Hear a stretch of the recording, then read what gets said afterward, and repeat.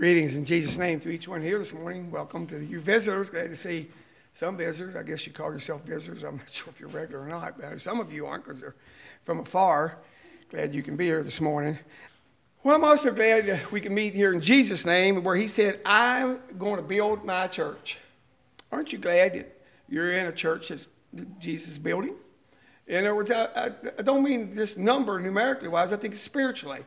So it's a privilege that we can be those that say, I want to grow spiritually. You know, I want to be part of that building process. What a tremendous blessing, he said. Then he said, and the gates of hell shall not prevail against it. I wonder how he looks about the last year or two in the Anabaptist churches. I think the gates of hell is trying to prevail, okay? So this morning's message, I want to let you know I need this. And so, you kind of, oh, Lord, well, if you're going to be built, every now and then the Lord just pricks you, okay? And so I'll tell you some things he pricked me about, and maybe you'll get pricked mood too. Hopefully it's just encouraging for you to do what you've been doing, because God cares about his church, his bride, and he really wants it to grow spiritually. That's what he really cares about. Me and us together growing spiritually, that we can radiate of his presence and his love and his mercy and kindness. So he gave us many, many things to think about. I'm not going to bring up near everything that helps a brotherhood grow. So the title of the message is Building Brotherhood. Scripture says very plainly that we don't love God more than we love our brotherhood. It's an interesting thought, isn't it? And so we say, I want to love him more. We sing good songs about God, and I think, well, is that my heart's feeling about brotherhood? Well, it's one thing to say, it's another thing to let it enter in here to every thought and attitude that comes in here by Satan that he likes to tempt us to think things we shouldn't think. Ephesians 4, verses 1 to 4, starting text. Ephesians 4.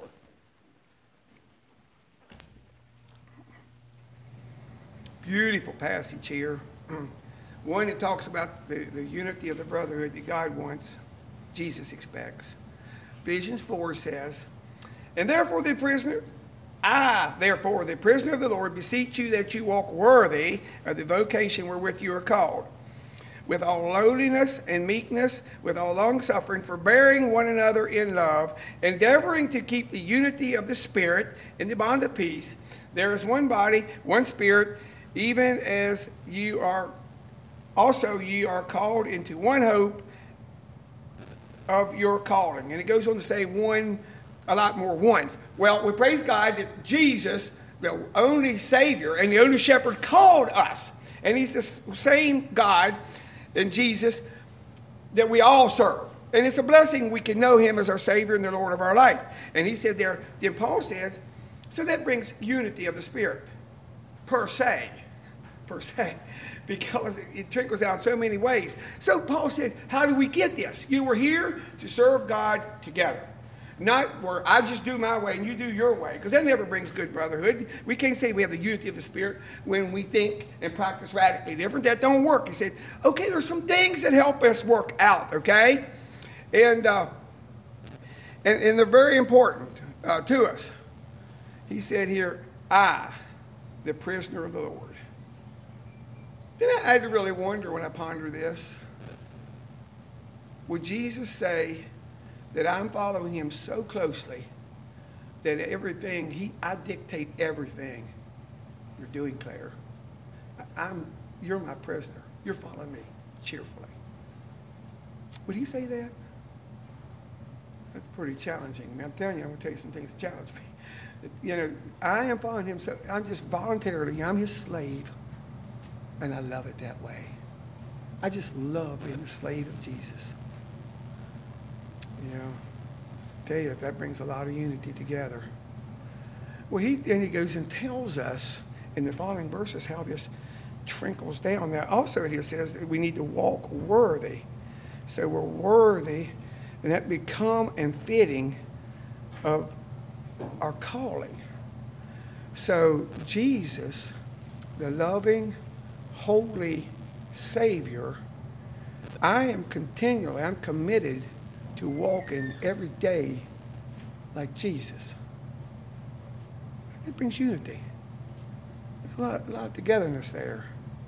But I have noticed that people can say that and live radically different than what the Bible says. I've noticed that. You know what? It's happened in my own life. You know what I mean? When the devil tempts, he says, okay, for us to build brotherhood, and God really cares about these things. He said, with all lowliness and meekness, with long suffering, forbearing one another in love. Lowliness and meekness. Has that been our claim of fame in the last while? I am lowly and meek. You know, like the lowly Jesus, I'm lowly and meek. Forbearance. I don't hear that pushed much anymore. Maybe it has to do because it's hard to be humble. Jesus was humble. His followers are humble by nature. See, we're supposed to do and be the prisoner of Jesus, you know? So we're humble by nature. I can tell you that's not mankind's nature. I can tell you that. But Jesus' followers are humble by nature.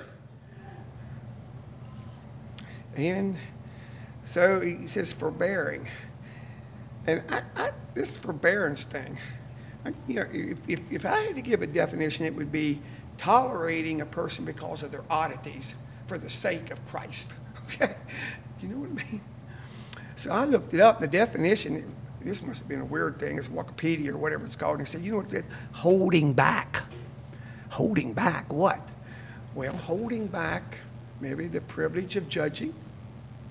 Holding back bad attitudes. Could that be? Because we don't want to hold back love. We don't want to hold back humility. Holding back. Now, how is my forbearance ranked? How would I rank that? You know, if Jesus ranked my forbearance in the last while. You know, is this working out well? You know? Lowliness, humility, meekness. I have noticed when you talk about things with two varied opinions, and there's been plenty of those in the last while, that it's always lowly if you give in to what I think. Have you noticed that? Have you ever thought about if we're going to be lowly, what about I giving in if I'm going to be lowly to what the other person thinks? You know, since we're always right ourselves, I mean, God help us, we're always right. And I would say God help us because we're not right, always right. We need to remember that. See, I'm talking about some things that build brotherhood, okay? How am I going to be forbearing one another? What a wonderful church body this would be if we all walked in lowliness and humility. Forbearing. Then forbearance would be the principle of our life. Forbearance wouldn't be so hard. You know? Well, let me tell you, for some of us, this is a work in progress, okay? Hope you've got there. If you've gotten there, let's have a discussion around the noon meal, how it's working, because that would be so helpful. It would be very edifying conversation. Because, see, if we're going to grow and we're going to be what God wants us to be, we got to be forbearing one another in love. Oh, there's another type of forbearing? I think so. Holding back another way, yeah. But it says you forbear one another in love. Then, and unless we have that as a premise of our heart's mentality, to be lowly, be living like Jesus, to be humble, to be long-suffering and forbearing, there will not be unity in the church, okay? It says it very plainly. See, this is the criteria to get to verse 3 and 4. But, you know, we want that unity. In fact, in God's church, in Jesus' church, there will be a respectful level of unity. Because if you always give in, guess what? There'll be a lot of working together. But it's not you. See, it's me. We got to take this personal. That's why I say we get a lot of times in reverse. We say, oh, if you'd give in, we'd be walking together. What about we giving in? We'd be walking together, see? Well, Jesus talks about working together in gifts and working together as a family in 1 Corinthians 12. And it's blessed to think how we can work together. It's a tremendous witness, I think one of the best clear witnesses that we are transformed into the likeness of Jesus when we work together as a brotherhood, even though we don't always have the same opinion, okay? You get that? Isn't that beautiful? Because you get around people and you see, I tell you what, they think this and they think this. And you know what? They haven't talked to each other for 5 years. And when they do it short and not sweet, okay, I was going to say, but it's short and not sweet. You know why? They're not getting along. That's why. See, in God's family, we're just total opposite. Even though there might be varied opinions on certain things, this family loves each other because they view themselves like Jesus wants to view us. They're trying to live that way. What a blessing. What a blessing when it works that way. No wonder it says in Hebrews 3:13, but exhort one another daily, while it is called today, lest any of you be hardened through the deceitfulness of sin. In other words, we're supposed to be encouraging each other, stay on the way with Jesus, okay? And not just that phraseology. There's a lot of trickle downs to that. You know, don't let Satan give bad attitudes. I don't want that. We don't want that. So we care about each other. We walk with each other. We care about each other because let me tell you, friends, this is life and death matter. That's why we walk with Jesus or we're not walking with him, okay? And we want to walk with him. And so we take it seriously. Say, how are you doing spiritually? When people ask you, they care about that. We pray for each other. And we care most of all about spiritual things. Yeah, we might have a common ground that's getting dry out there. We know that. But that isn't the main talk of a brotherhood that loves the Lord and is exhorting one another daily. And so it's our privilege to care about each other.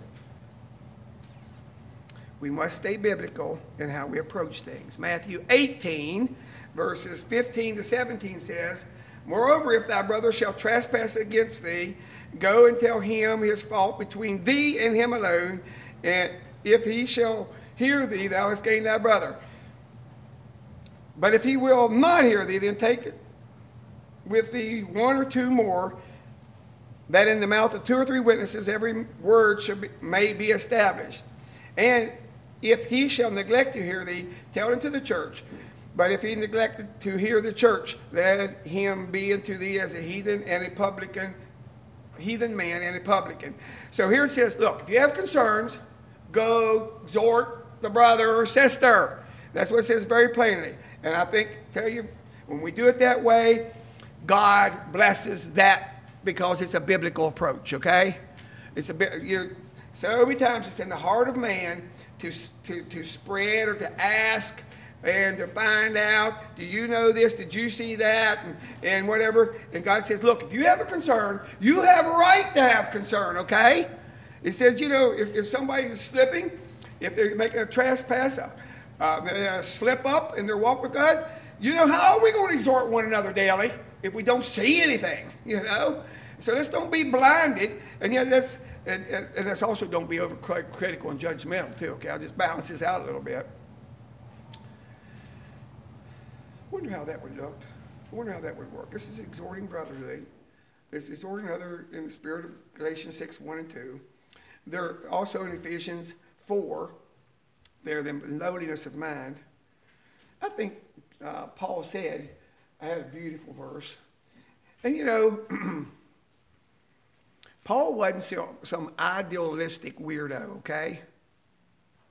I think he was very realistic. Now, I think some things he says here is very idealistic in a way. But I'm glad that God helps us obtain to biblical idealism. You follow that? I think that's true. In other words, we don't get anywhere that we don't make goals. You have a good marriage without a goal for a good marriage. We have a good marriage without giving in a whole bunch. You know what I mean? And if you tell them you always give in, you know what? You won't have a good marriage. Mark it down, right? Yeah. So you got to have high goals. And really spiritually, I think they're attainable, even though since we are mere humans, it makes it really challenging. But 1 Corinthians 1, verse 10 is a beautiful, I just love this when it talks about how the church works together. Could this be said of me? Could this be said of we? Okay. Now I beseech you, brethren, by the name of our Lord Jesus Christ, that you all speak the same thing. This isn't a mistranslation. And that there be no divisions among you, and that you be perfectly joined together in the same mind and in the same judgment. What a beautiful verse. Would your spirit and mind be of such that God could look down at Bethany and say, that's what you're doing? That's what you're doing. That's what I'm doing. See, I really believe this has a lot to do with council meeting. I really think this really helps us work along together. Now, it's a challenge to live that way. It's such a blessedness to live that way. Because you know what? We're serving the same Lord, and we want to get to the same place. And really, we can't have too many strongly opinionated person. I heard there on Friday night at graduation that, well, bless their heart, I don't know which girl that was. But one of those girls, somebody has opinion about everything. Sometimes I think that's the way the Lord blesses some of the rest of us. I must say it myself. But I think having strong convictions is good. When it comes to opinions, you've got to be very careful about that. Because strong opinions can be very divisive. Do you ever know that? Well, that's true. Because I've seen other people's strong opinions, and they can be very divisive, and I have to wonder, well, I don't want to be a pushover, right? Have you ever worked through that one? Or let's have convictions on Bible principles. That's what really counts. So how is it with me? When people talk to me, and I appreciate when they do, could it be said like it does in James 3, verse 17? But the wisdom that is from above is contrasted from the carnal, earthly man's doings, is first pure, then peaceable. So I responded in a peaceable way, gentle, easy to be entreated, full of mercy, good fruits, without partiality, without hypocrisy. And so it challenges us that when there's a discussion on divisive issues, am I easily to be entreated?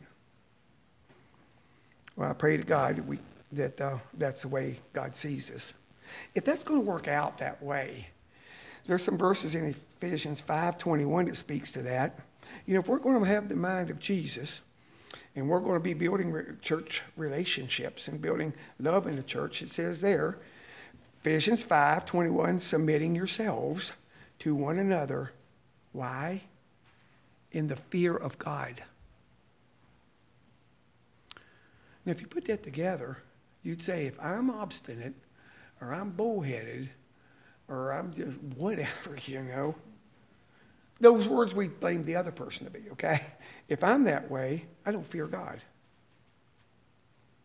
See, fearing God is the beginning of wisdom. I think fearing God is what makes good brotherhood. You think that way? Submitting yourselves to one another. Now, of course, submitting yourselves in a biblical way.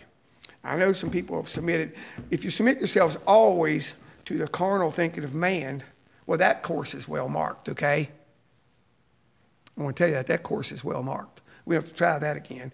Or submitting yourself on biblical principles one to another. I think it's very important. Submission. How good am I at that? Well, it didn't stop there. 1 Peter 5:5 says, likewise, ye younger, submit yourselves to your elders. Sometimes it's handy to be the elder. You know that? Not really. I assure you. Yea, all of you be submissive one to another, and be clothed with humility. For God resists the proud, but gives grace to the humble. It says it plainly. We're working together to radiate of Jesus' lowliness and humility. in this brotherhood. That's what really counts. And if we all do that together, God's love grows, and his presence and blessing works among us. And that's what God wants and expects. And it takes a lot of humility, and it takes a lot of forbearance. And it takes a lot of being willing to get along. Why? Because the opposite of this is pride and sin, okay? It's not because, well, I just love to be humble. Well, if we could get that divine nature of Jesus, we could love it. You know what I mean? But since we're always right in ourselves, we think, he says, no. He says, look, God resists the proud. He said the opposite of not submitting one to another is a proud person, and God hates that sin. It ruins brotherhoods. It ruins brotherhood fellowship. So submission is not just getting along with those that think like you. Submission is giving in to the will of another, or complying and understanding theirs when I don't like it or don't understand it. Now, the last is critically important, okay?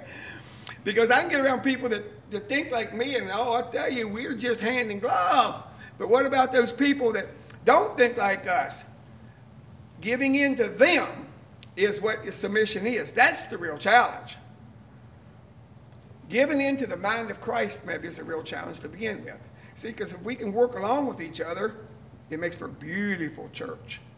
So, when we operate this way, it takes the argumentativeness out of us. We can discuss things, but we don't need to argue.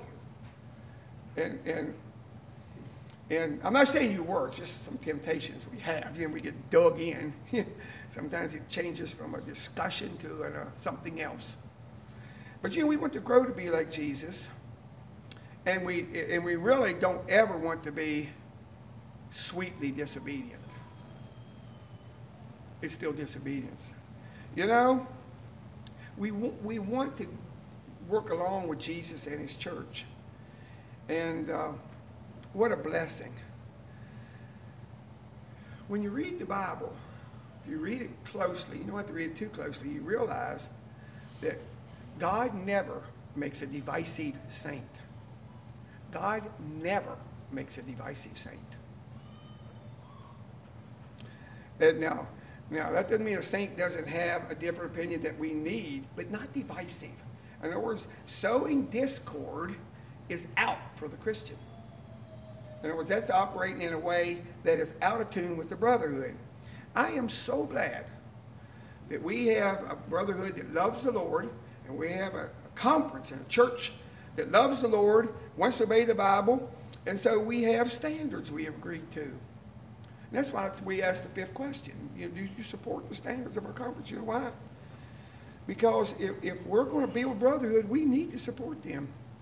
Submission is giving in when you don't understand. I hear some people say, well, I don't understand everything. God never said you will. God never said you need to. You know what he said? I need to submit. That's what he's saying. Because older, wise people, I didn't make those standards, but they're good. And just because I don't understand them don't make them bad, okay?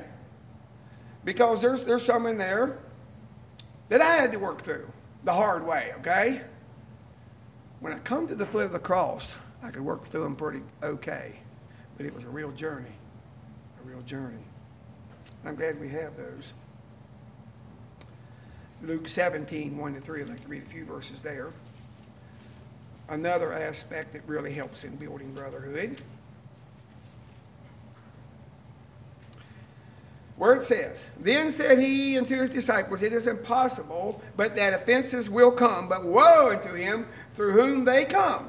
It would be better for him that a millstone be hanged about his neck and he be cast into the sea than that he should offend one of these little ones. Take heed to yourselves. If thy brother trespass against thee, rebuke him. And if he repents, forgive him.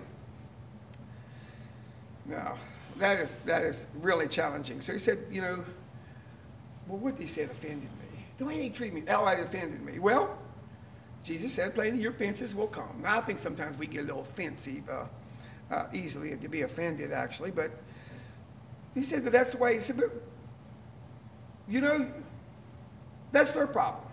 You know, that's going to happen. But it did say, woe unto them through who they come. It was better for a millstone to be hung about their neck. In other words, they just died. But you know, in studying this, I did come across something that I found interesting. A millstone hanging around the neck was kind of a common phrase back then, like, I'm not trying to be trite here, but have you ever said, like, just go fly a kite? You know what I mean? It means just whatever, you know, you're off your rocker or whatever. It was just a kind of a common phrase they said when something was negative, okay? I don't know what you use. It's not, you know, just what's better for you, just, we don't say this, just go in the pond and drown them. That's a little strong, you know, we wouldn't say that. But that's what they're saying here. That was kind of a common phrase back there. They said, well, I found that kind of interesting. The point was still made. A Christian does not want to be offensive to their brothers. We don't want to act and conduct and speak as if we're offensive. We don't want to be that way. And we're talking about building brotherhood, okay? We're talking harmoniously here. And then he goes on to say there, if they offended you, how about going to Matthew 18, the spirit of love, and going meekness, and talking to them, speaking to them. It says, in fact, if you need to, rebuke them. That hasn't been done much. Maybe you've been rebuked. I can't remember the last time I was. Not that I didn't need it. I think sometimes we don't get to the right end because we don't use the right process. You follow what I'm saying? In other words, when somebody is being offensive and working out of tune with the Lord and the church, friends, they deserve a little more than a pat on the back. They deserve rebuke. That's what the scripture says, okay? Is this safe ground for you, us? I hope so. Because it's to bring them to repentance. And it says there, if he repents, forgive him. Now, there's a number of things here. One thing we've got to remember, forgiveness is an indispensable necessity of the saint. It's an indispensable necessity of the saint. You will not make it spiritually unless you have chronic forgiveness as a mentality.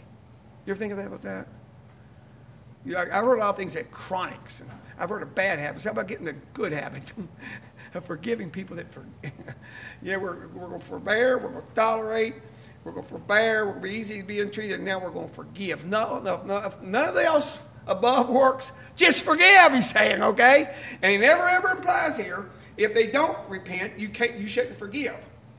Because it's actually, it states very clearly in Matthew, but if you forgive not men their trespasses, neither will your heavenly Father forgive your trespasses. It didn't say anything about them, what they're saying, what they need to do. You know, it is so wonderful when people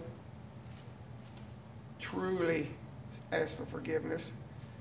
How hard is it really to say, I'm sorry, forgive me? How hard is that to do? You know what? It's real hard. Because the devil don't want you to do it. Can I just tell you? How many times have you said that to somebody in the last month? Now, I'm not putting you on the hot seat. It's just between you and God. You know why we don't do it? Not because we didn't make any mistakes. Not because we maybe didn't say something that offended our brother. It's because it's hard to do. Humble people can ask for forgiveness. They're willing to do that. Another thought comes in here. Hebrews 12, verses 14 and 15. Follow peace with all men. And we're building brotherhood here. And holiness, okay? You won't have peace without holiness, okay?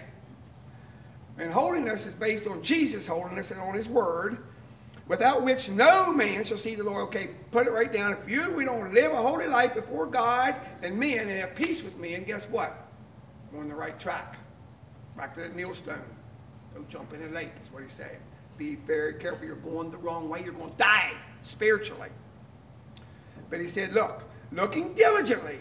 This is a big effort, okay? This isn't something just happens by just floating along. Looking diligently, a lot of effort, lest any man, me, person, us, fail the grace of God.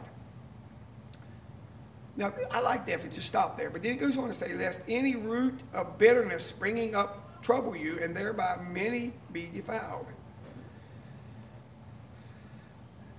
Jesus knew, God knew a long time ago that when a person gets a bad attitude and they don't care about living in the grace of God, in other words, we have been bestowed grace from Jesus. There's no question. Big time. The grace of Jesus. And if we're not willing to extend that grace to others, he said, you know what? You're going to become bitter. You didn't plan on it.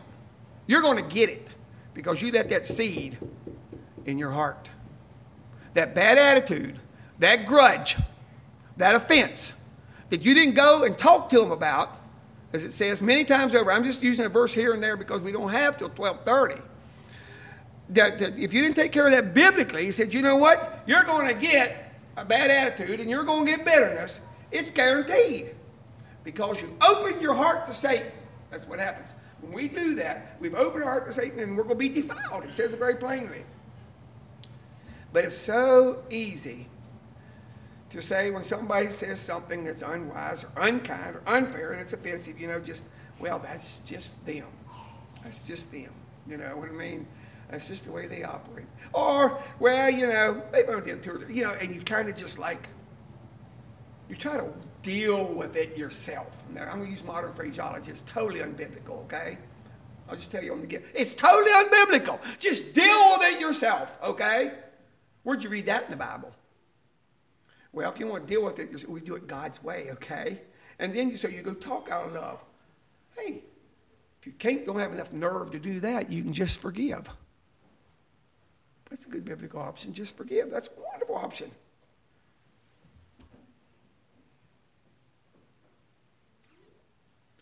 I wonder if God's people were chronic forgivers, how much better the church would have made it in the last year. Is that profound? I don't think that's profound. I just think that's biblical. I just wonder. Well, see, I told you God spoke to me. See, unforgiveness always mars relationships. Unforgiveness always mars relationships. You may think it's undercover, but it's sad to see what happens. We don't want to be those that just deal with it ourselves. We want to let God deal with it. So small things, little attitudes not taken care of in a biblical manner always causes bitterness.